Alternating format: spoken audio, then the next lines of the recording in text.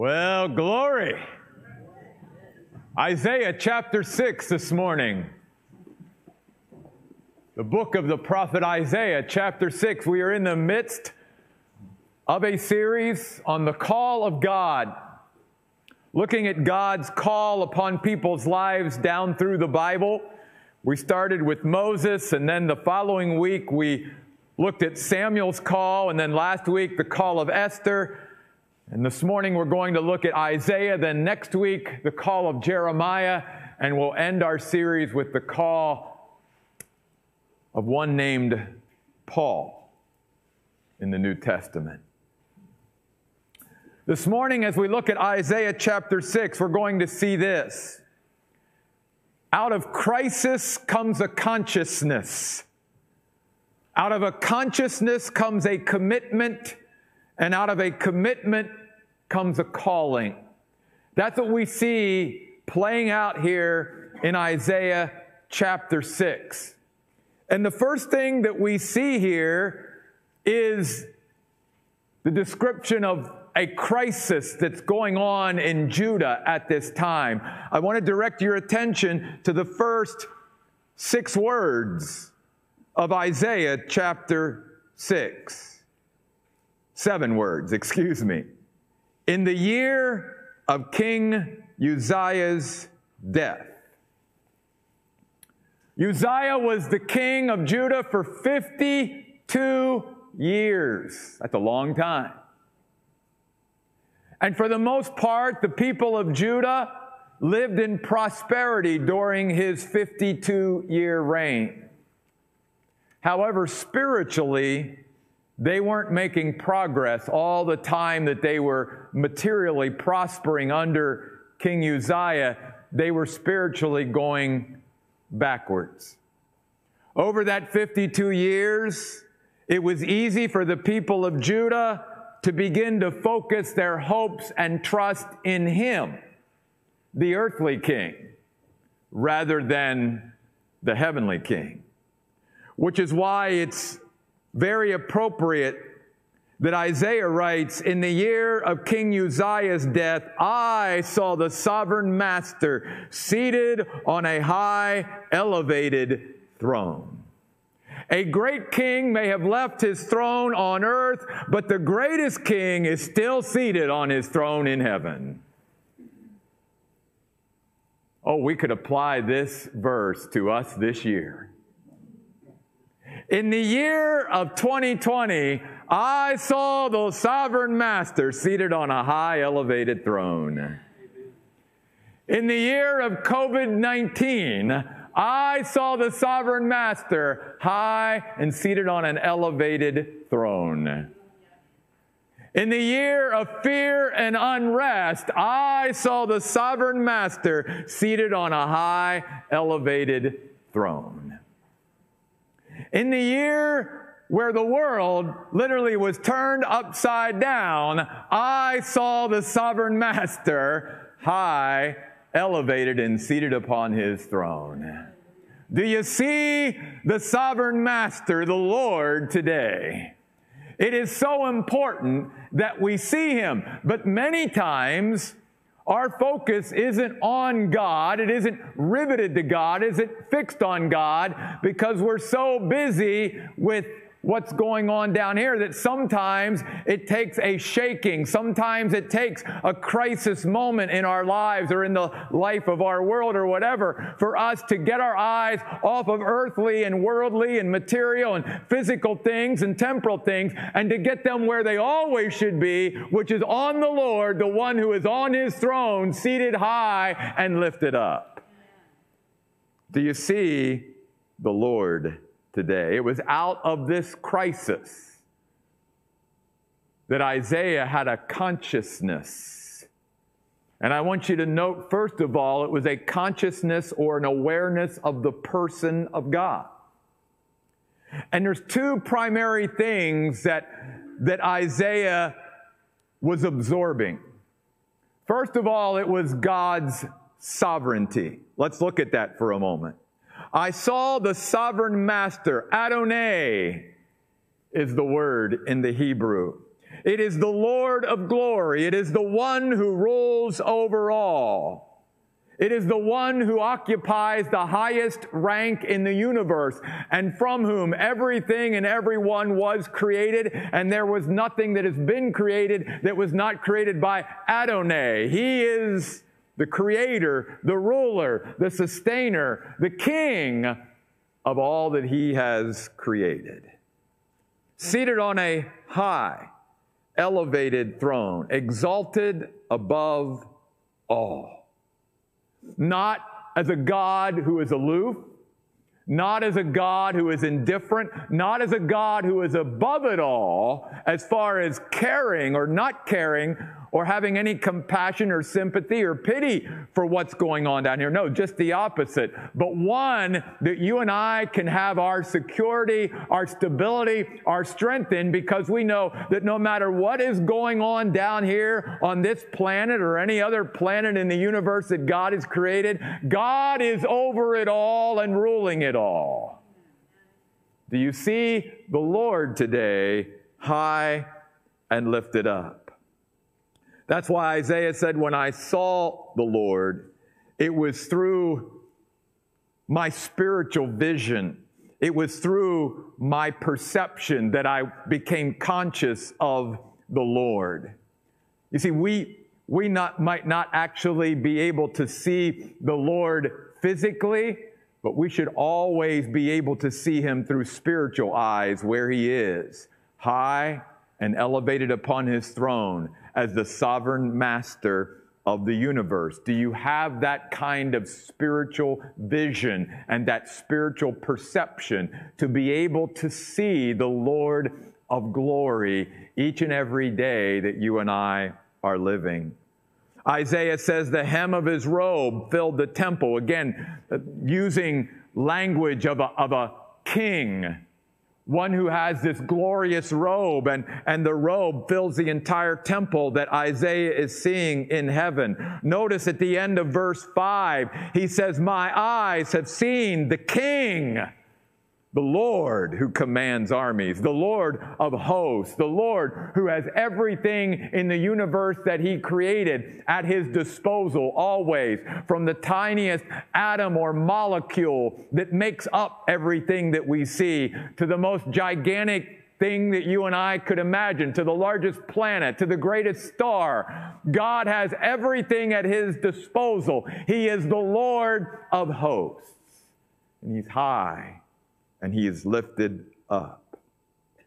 Notice Isaiah goes on to say seraphs, these magnificent creatures that God created, that was part of his creation, stood over him. The word seraphs literally means burning ones. It's going to be great one day to be in heaven and see the face of Jesus. That's going to be the greatest thing.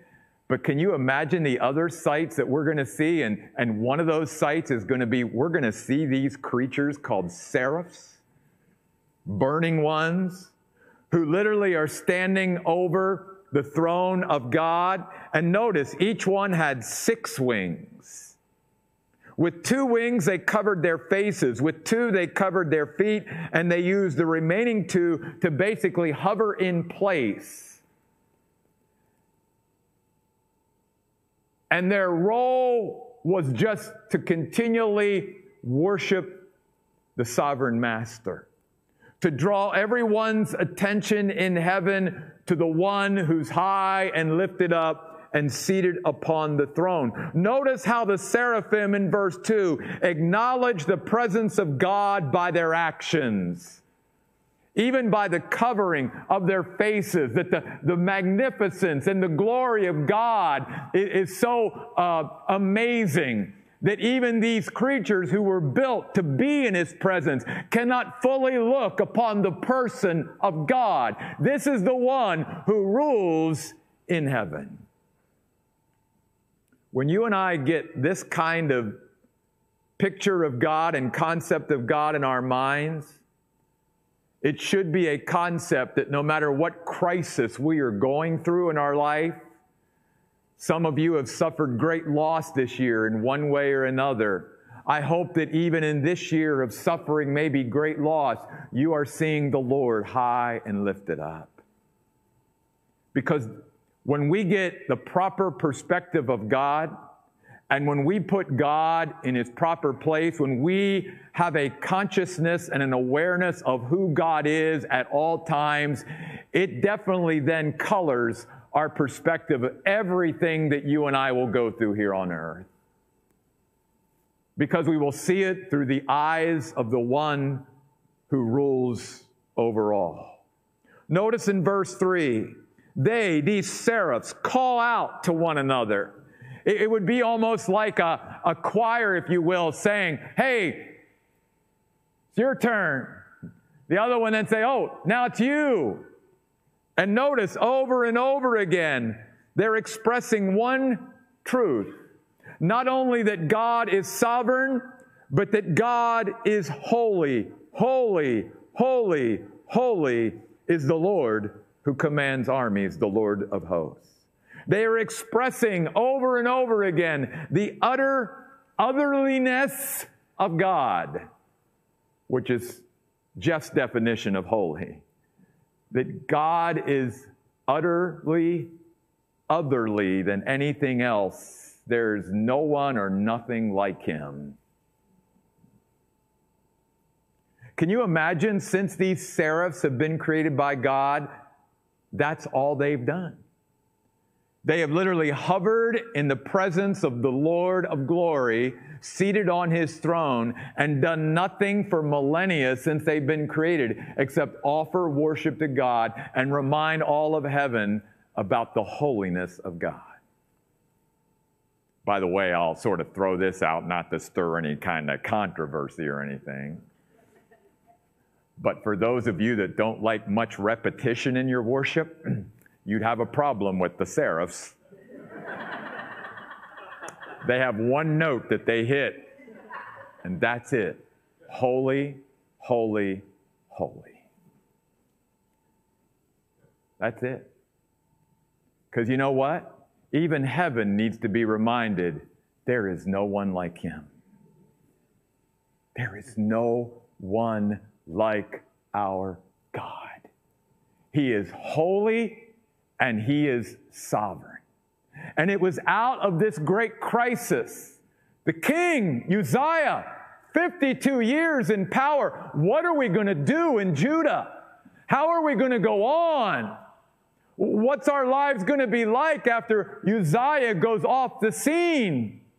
Again, over those 52 years, the people of Judah began to put their focus of their hopes and trust in the one who was seated on an earthly throne instead of the one who was always seated and will always be seated on His heavenly throne.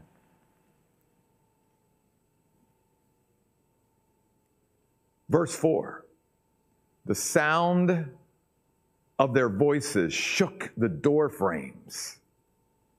That's a picture that'll literally rattle you a little bit. And the temple was filled with smoke.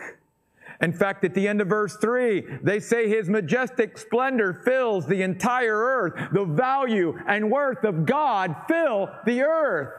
Then how tragic is it that so many human beings pass through their time on earth and never come to appreciate or acknowledge the value and worth of God, even though it fills the entire earth that He created. The heavens declare the glory of God, and the earth displays the handiwork of God.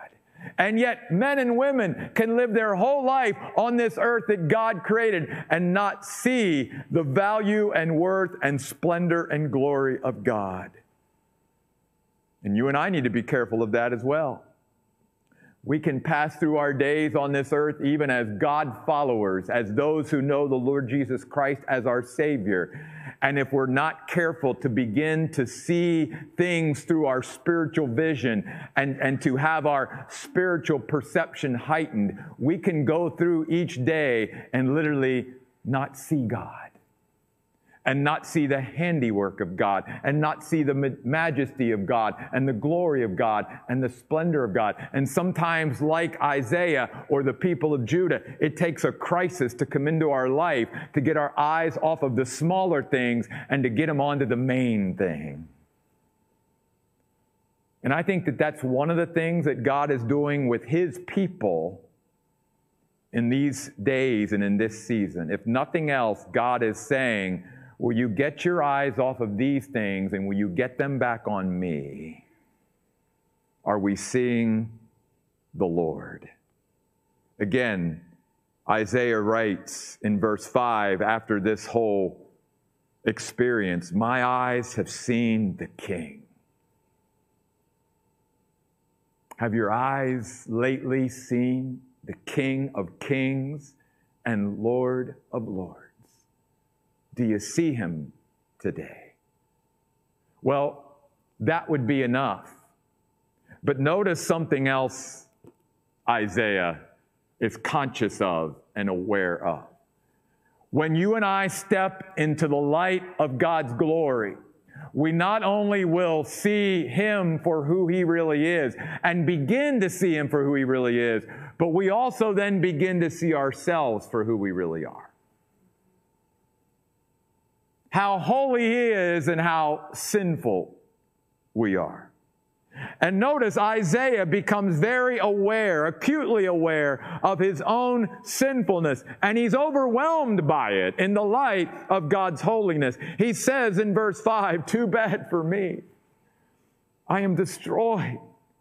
For my lips are contaminated by sin, and I live among people whose lips are contaminated by sin. I see myself for who I really am. The one thing all of us, one day, if we don't acknowledge it here, we will acknowledge before the throne of the Lord in heaven, is that we were great sinners, but we had a greater Savior. Now here's where this comes into the call of God. And I'm going to get to this a little bit more later on.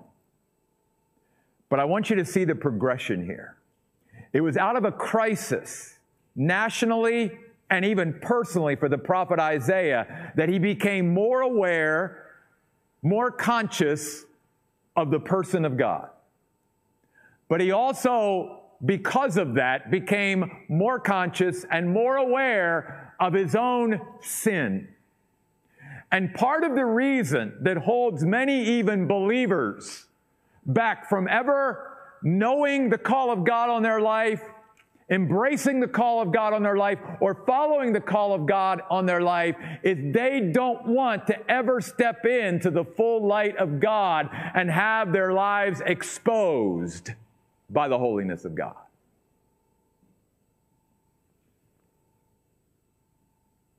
And yet it is only when you and I are willing to do that that we will truly then not only appreciate God's holiness and our sinfulness for what it is, but we'll appreciate what God does for us when He forgives us and pardons us for it all.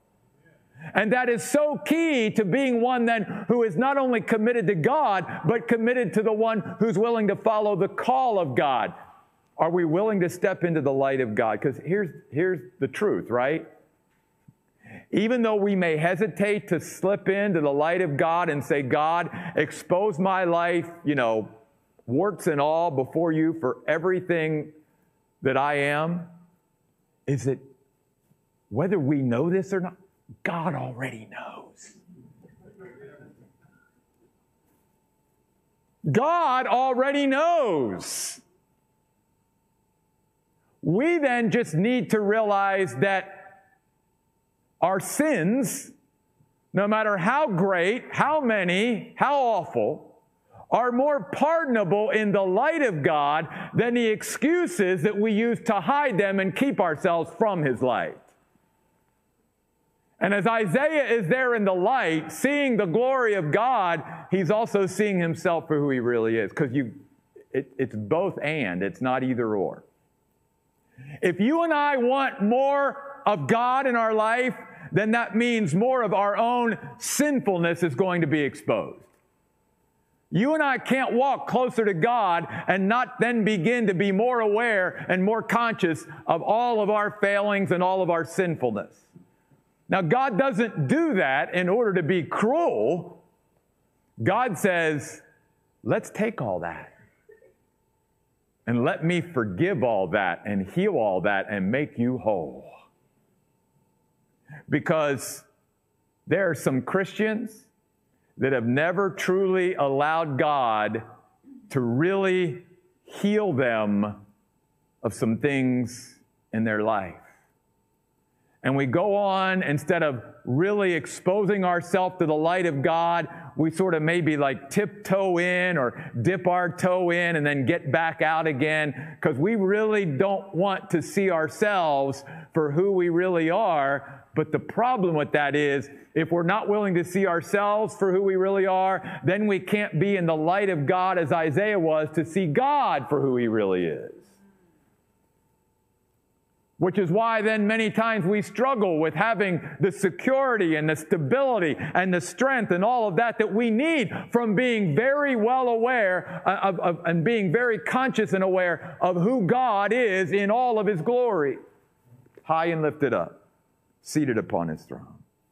Because notice, in verse 6, after Isaiah's confession and contrition, it is met with God's gracious provision. One of these seraphs now flew toward me. Can I tell you, if I had a creature with 6 wings who was on fire coming from the presence of God towards me, I'd be like, oh my God, you know. I can only imagine what Isaiah was, going through here as one of these creatures flew towards him. But notice, it was to minister to him. In his hand was a hot coal he had taken from the altar with tongs. He touched my mouth, verse 7, with it and said, look, this coal has touched your lips. God is performing a spiritual surgery that's going to make you whole and fit for His presence and for His service. Your evil has been removed and your sin has been forgiven. And there is no greater words that any human being can ever hear than that from God. Your evil's been removed and your sin's been forgiven. All I can say to that is amen and hallelujah. In fact, that verse reminded me of a verse earlier on in the book of Isaiah I'd like to remind us all of. If you keep your finger there in Isaiah 6, go back to Isaiah 1, verse 18. God, through the prophet Isaiah, was saying to His people in Isaiah 1:18, come, let's consider your options, says the Lord. Though your sins have stained you like the color red, you can become white like snow. Though they are as easy to see as the color scarlet, you can become white like wool. Whew. Washed in the blood of the Lamb. There is power in the blood.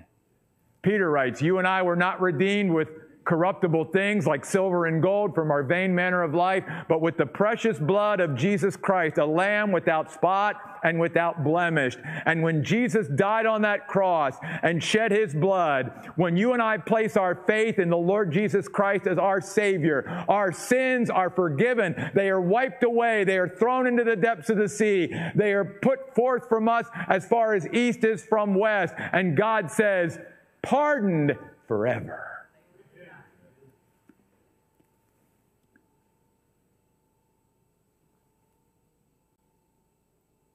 Now notice, out of crisis came consciousness. Out of consciousness now comes commitment. Because look at verse 8. I literally, in the Hebrew, I overheard. It was like Isaiah was in this place. He was very conscious and aware again of the person of God and now of the pardon of God in his life. And so he hears the voice of the sovereign master say, whom will I send? Who will go on our behalf? This call, my friends, is not for a special few. It is for everyone. And so Isaiah answered, here I am. Send me. Commitment. Now notice something. He made a commitment to God without ever knowing what the mission, the assignment, what God's plan was. You notice that, right? The progression here. He's basically saying, God, how can I not offer my life and myself to you? When I become conscious of who you really are, that you are the sovereign master of the universe. You rule over all. You're exalted above everything else. And why is that important when we begin to talk about calling? Getting a little ahead of myself, but I don't want us to miss this moment. Because if I'm going to be sustained in what God has for me, I've got to continually be conscious of who He is. And the other thing is, the only way I'm going to truly be committed to God is when I truly come to appreciate and be grateful for what God has done for me. And the only way I truly become grateful and appreciative and thankful for what God has done for me is when I see myself in all of my sinfulness, in all that I am of where I come short of the holiness of God and where I fail God. And yet God is willing to forgive me, and not only to forgive me, but to offer me a place in His kingdom and a purpose in His kingdom and a calling in His kingdom. It's not just forgiving our sin. It's saying, now I have a plan and purpose for you, and I want to offer that to you. It's only when we become conscious of those things that we will truly fulfill our calling. Or I will say it this way. One will never fulfill their calling without continual consciousness of God and commitment to God. Because I want us to see, even in Isaiah 6, God had not told him what his assignment was yet. And yet Isaiah was fully committed to God. Here I am, send me. I don't know what you have. See, many times as Christians, we've got it all backwards. We're like, God, I'll be committed to you, but first show me what your plan is. Show me what your will is, and then if I like it, I'll get on board. I'll be committed to it. No.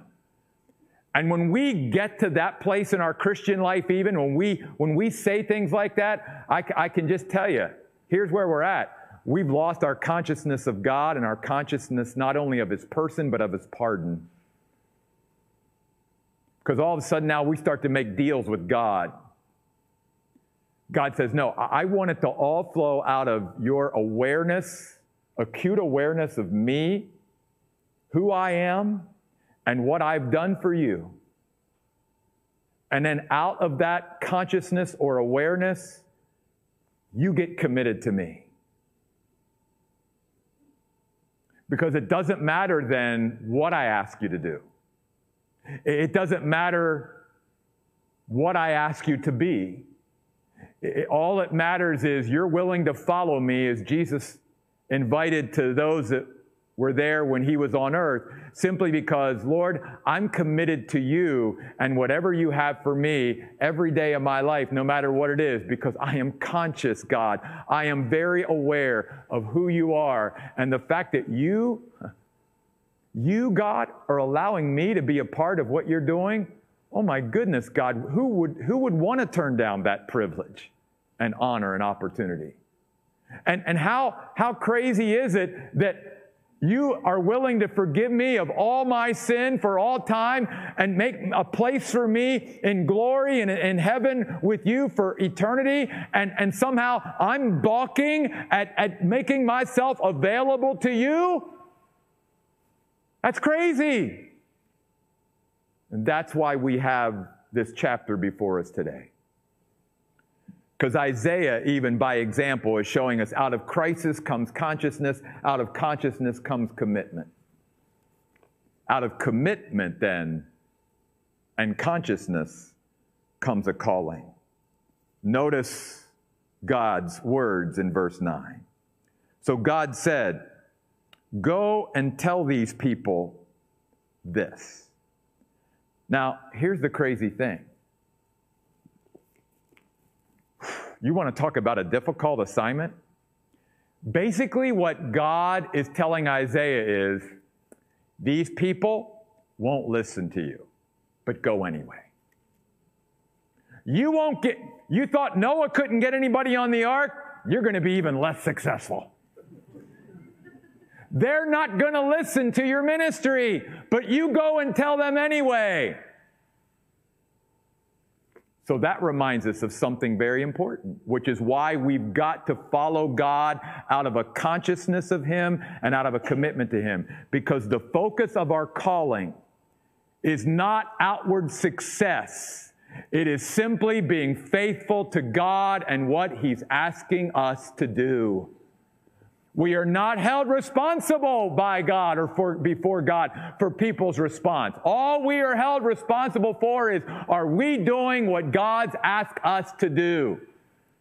And so even here, He already told Isaiah up front, the reason I need you to be committed to me is because you will not be successful as far as earthly success is looked at, as far as external success. You won't have hardly anybody listen to your words. Look at what God says. Go tell these people who listen continually but don't understand, who look continually but don't perceive. They don't hear God. They don't see God even though He's there. Make the hearts of these people calloused. Make their ears deaf and their eyes blind. Otherwise, they might see and their eyes with their eyes and hear with their ears. Their hearts might understand. They might repent and be healed. What's the ministry then of Isaiah? It is to affirm the hardening of their heart. You see, God is doing the same thing with His own people here that He did with Pharaoh. God doesn't harden the heart first. But what God does is when He is rejected over and over and over again, that produces an insensitivity to God, literally a callousness, to where God's word and the moving of God cannot penetrate that human being anymore. And so God, in a sense, sends a prophet like Moses before Pharaoh or a prophet Isaiah before his people and literally confirms them in their hardening.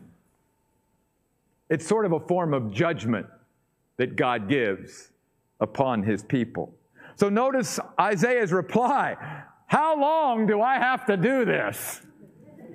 And notice what God says. And here's what I want you to consider, my friends. And please hear my heart in this. Yes, God deals with Israel in a totally different way than He deals with any other nation on earth. I get that. But there are some general principles here that I think you and I, as Christians, living in the day and age in which we do, should pay more attention to in the Bible. And I want you to pay attention to what God is doing here with Israel and see if you can't maybe make some parallels into our own nation. How long should I do this? Until cities are in ruins and unpopulated, and houses are uninhabited, and the land is ruined and devastated. Until the Lord has sent the people off to a distant place, and the very heart of the land is completely abandoned. Only a tenth, only a faithful remnant will survive. And they will even have to pass through the fire. But I will have this little stump, and I will start over rebuilding the nation from this little stump. What's God doing, and why is He doing it? Well, when God determines that something is fundamentally corrupt, it is beyond tweaking. It is beyond adjustment here and adjustment there. Then what God has to do is He has to totally restart. He has to take down something all the way to basically from scratch. He has to begin to rebuild something from the ashes that remain through his purifying judgment. And God is saying to Isaiah, that's your calling. That's your calling.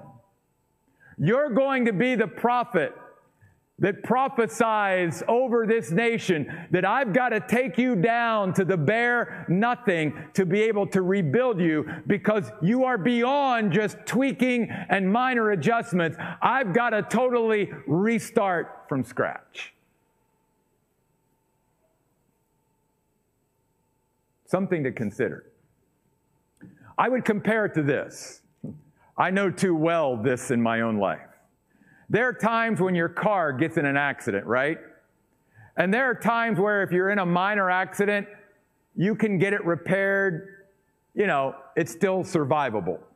But there are times where people have accidents with their cars and it's deemed total. There's no sense in trying to put that back together again like Humpty Dumpty. It's beyond that.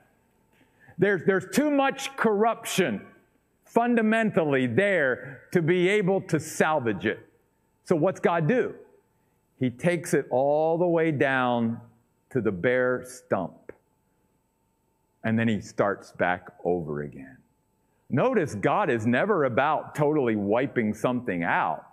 It's just getting it back again to where he can rebuild it the way he wants it to be. You see. Sometimes God has to do that in our own life.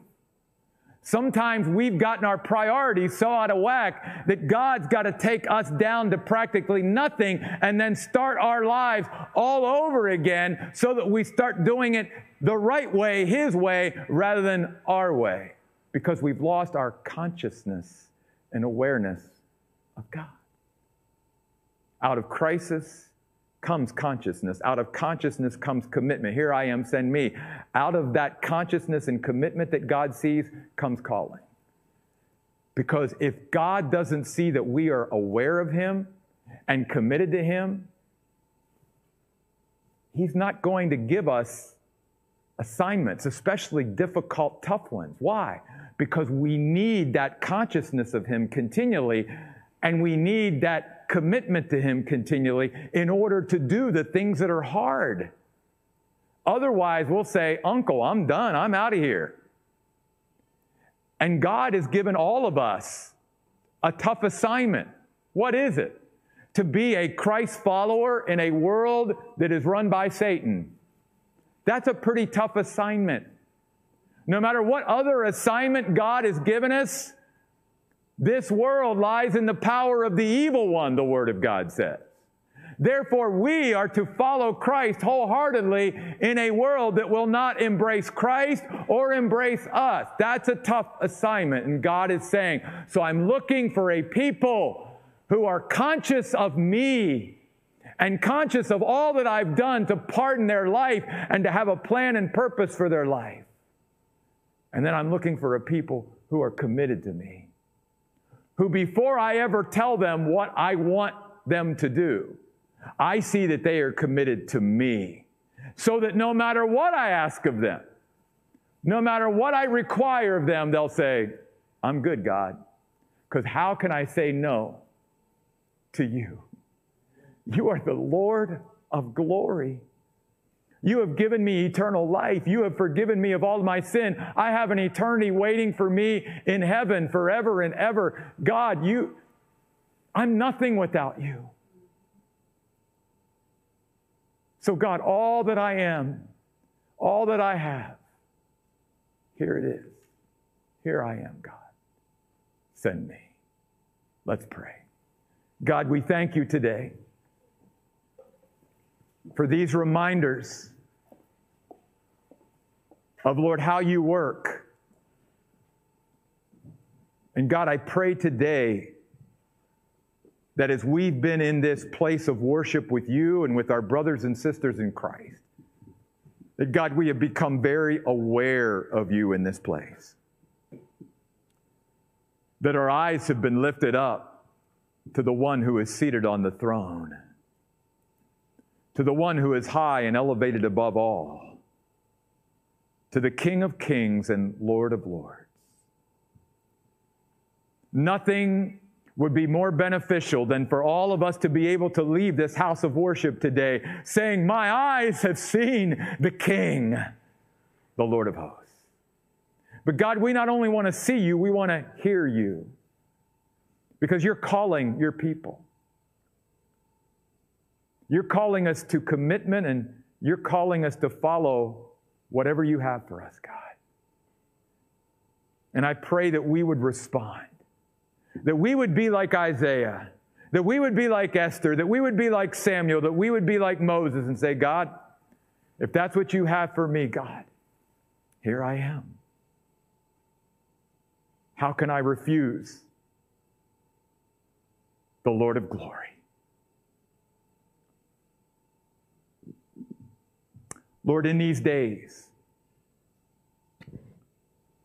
like we've never seen on earth before, may we not keep our eyes just on the earthly, temporal, material, and physical things, but may we lift our eyes up, and in the year 2020 and beyond, see you, Lord, the sovereign master, high and seated on an elevated throne. These things we pray in Jesus' name. Amen. Would you stand with me? And let's declare this song of worship to the Lord today as a song from our hearts to the Lord of glory. Lord, we are yours. We are yours.